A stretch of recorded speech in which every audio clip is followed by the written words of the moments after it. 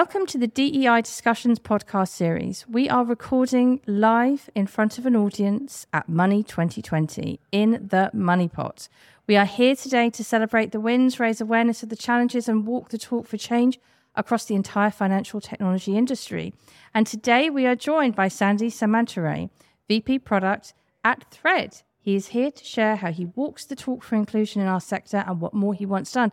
Sandi, it's great to have you. Thank you, Nadia. Great to be here. Yeah, I'm super excited. It would be wonderful if we could start by you telling us a bit more about Thredd. Yeah, so Thredd, we have been around for a long time, and exciting issue processing platform, and you've seen us in different ways and forms. We're known as Global Processing Services, GPS, prior to this.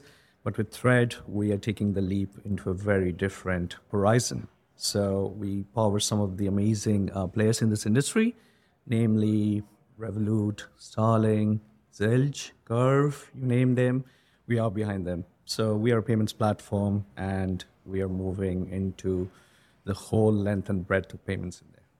It's fascinating, really, because once people hear the name Thredd, know about Thredd, we know that you are the thread between all of the businesses. Yes. So I understand that. So I wanted to ask you a bit more about that, because there's been a rebrand, big plans to expand. Yep. Tell us more.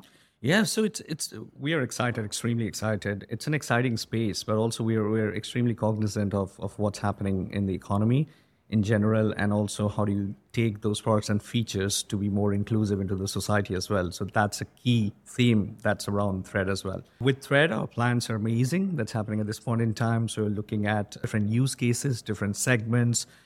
We basically powered and enabled like some of the initial fintech unicorns who then turned up being scale-ups into enterprises.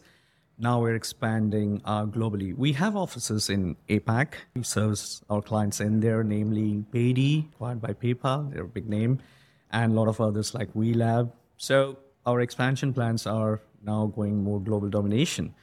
And so more products, more features, but also be able to support our existing customers with some impeccable service and customer service behind that. So that's the plan. Yeah. So the fact that you're VP of Product, this is really, really interesting, as you're expanding into new regions and building different products to serve those individuals. I want to hear more about your role within product. Mm-hmm. Like, let's hear about what product is, what your job entails. And then it would be wonderful to talk a bit more about how people get into product. Absolutely. So I started as a developer, and I say that in most of the talks I do is because to understand product, you have to understand the nuances around technology, and it's always helpful coming from a development and an engineering background. So I started long back working on IBM systems as a developer. Wow. And then I moved slowly into the banking space because most of the systems banks would use then. And so I had a very experience working with some of the big banks in the space, and then decided to move what I call into the challenger side of things, which is fintech and payments. It's exciting, the space, always buzzing. And we all love payments because we do payments. So as a product person, my entire focus is around how do you develop a consumable as well as a smart use case that can be then converted into a feature set, a rich feature set. So I've got a team of product managers working with me. There's a team of UX and UI as well, along with that. And then we got business analysts working with us. So it's an entire team that takes us end-to-end requirements into picture, and then taking and enabling that back as a live production use case. So that's the simplistic definition of what a product entails. But on a day-to-day basis, speaking to customers, what's the voice of the customer? What's the user feedback? What's the market research around that? Are we building the right things? Are we listening to our clients who want things A rather than things B? What's the roadmap looks like? How much of that is achievable? What does a good MVP looks like? I know I'm putting a lot of product terms right now, but in this space, it's really essential to reclaim the story back that you cannot build everything, and what's sort of like the safe way of doing a build by partner also.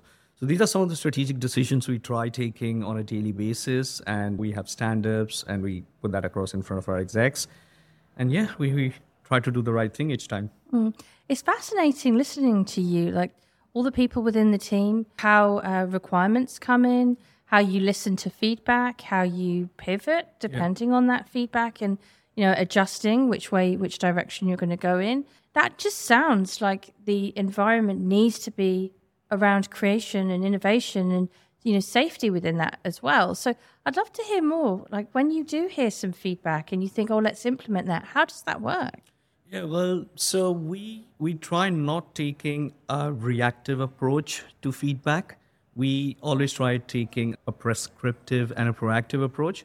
What I mean by that is when you listen to a feedback immediately, solutionizing is not the first thing that we bring. We try to understand what the problem statement is. So we go back to the drawing board and say, okay, so if a customer has mentioned that this is the feedback on something, or they seem certain things are missing, or there's an enhancement, or there are areas of improvement, is it something which can be discussed just sitting in front of the customer? Could be just a chat away, and it could be a configuration change rather than a complete end-to-end design requirements.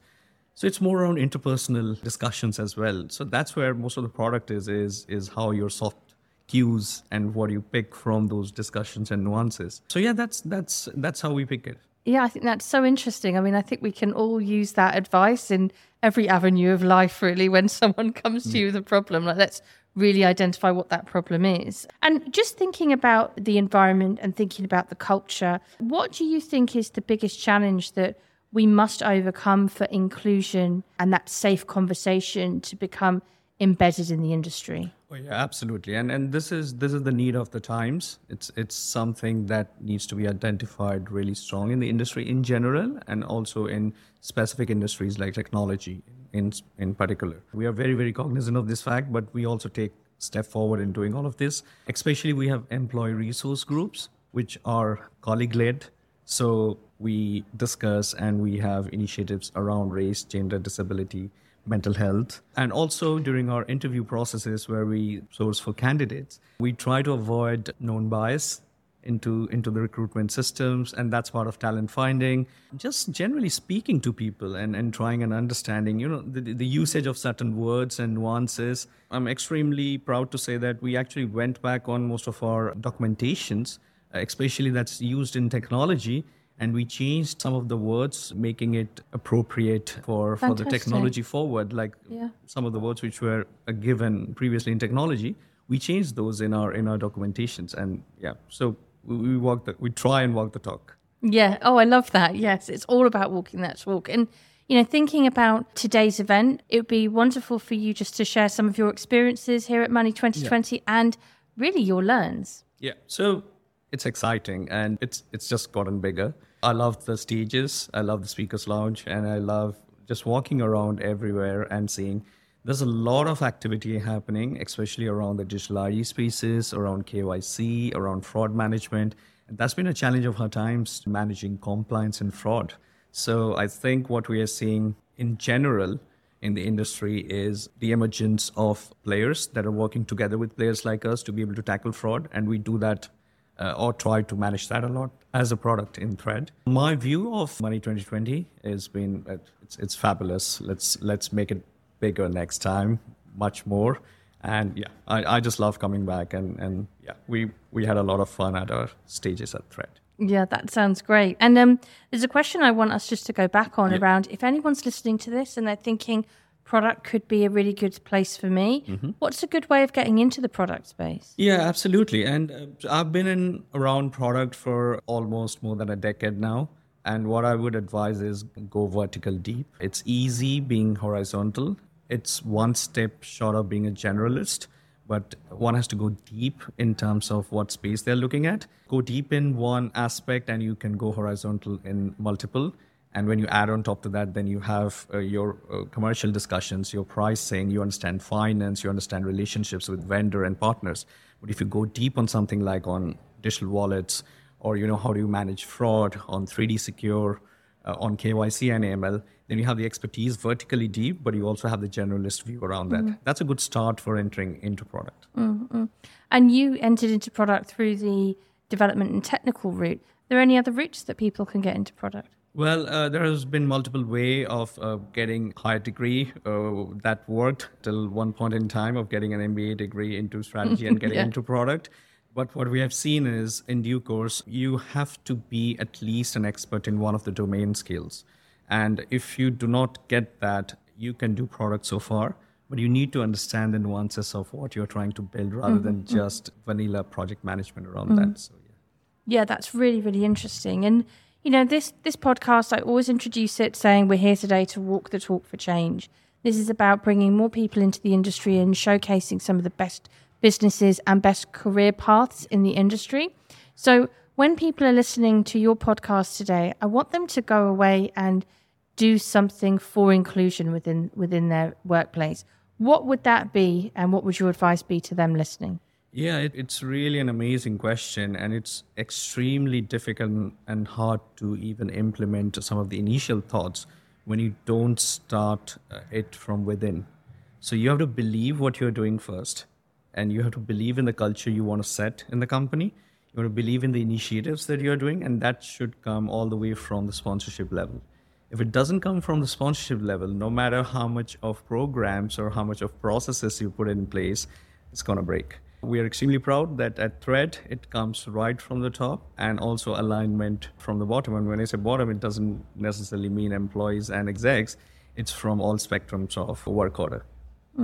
And, you really do walk the talk on that. Everything that you've said today has been about listening to people and gathering that feedback. And that's really shone through. And you've taught me so much about product, and I hope the listeners too. So thank you so much, Sandi, for joining us on the DEI Discussions podcast series in the Money Pot, live at Money 2020. Thank you so much. Thanks, Nadia. Thank you.